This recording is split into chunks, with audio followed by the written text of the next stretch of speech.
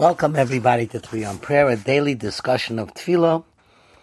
And today we begin with Yishtabach. And next week we'll analyze it in greater detail, but let's talk a little bit generally on Yishtabach.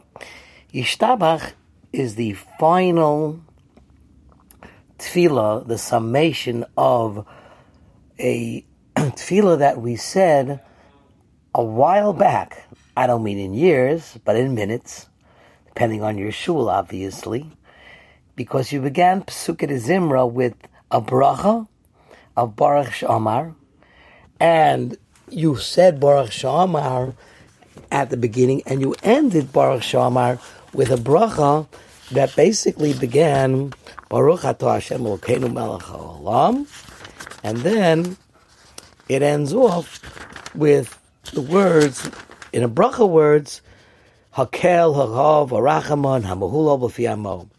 And continuing until Baruch Atah Hashem, Melech Mahulal Batishbachos.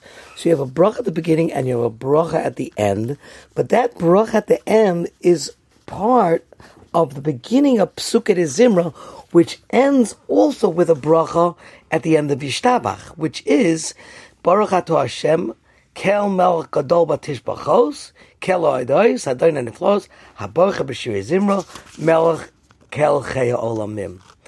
And the fact that you begin with a bracha and you end with a bracha makes Pesukei Zimra one long bracha, which prohibits somebody from talking out in the middle of a bracha that he began but didn't finish. And thus, Yishtabach is the ending. Now, when you finish Melech Kel Chaya Olamim, it then becomes something that is called Bein HaPrakim, because we'll start immediately after that with a Kaddish and a Baruch Hu and another bracha.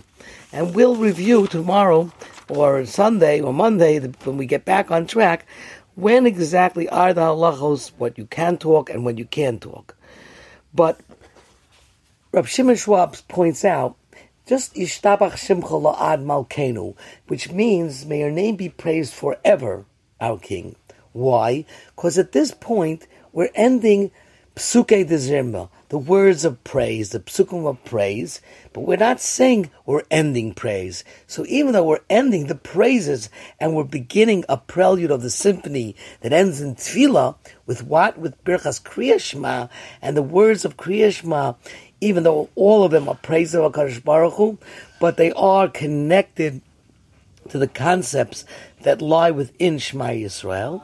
This is the ending of Pesukei Zimra, and thus we end, says Rav Shimon Schwab, with Yishtabach Shimcha La'ad Malkeinu, even though we're finishing off the Shvachim through Pesukei Zimra, but Yishtabach Shimcha La'ad Malkeinu, that the praises of Hashem go on forever. And thus, that is the ending by saying Yishtabach goes on forever. And then we will explain the 15 or 13 different praises that are in Yishtabach and how you have to say them. Three on Prayer is dedicated in memory of Shmuel Moshe Ben Shimshon Avram HaKohen and is available on podcasts everywhere.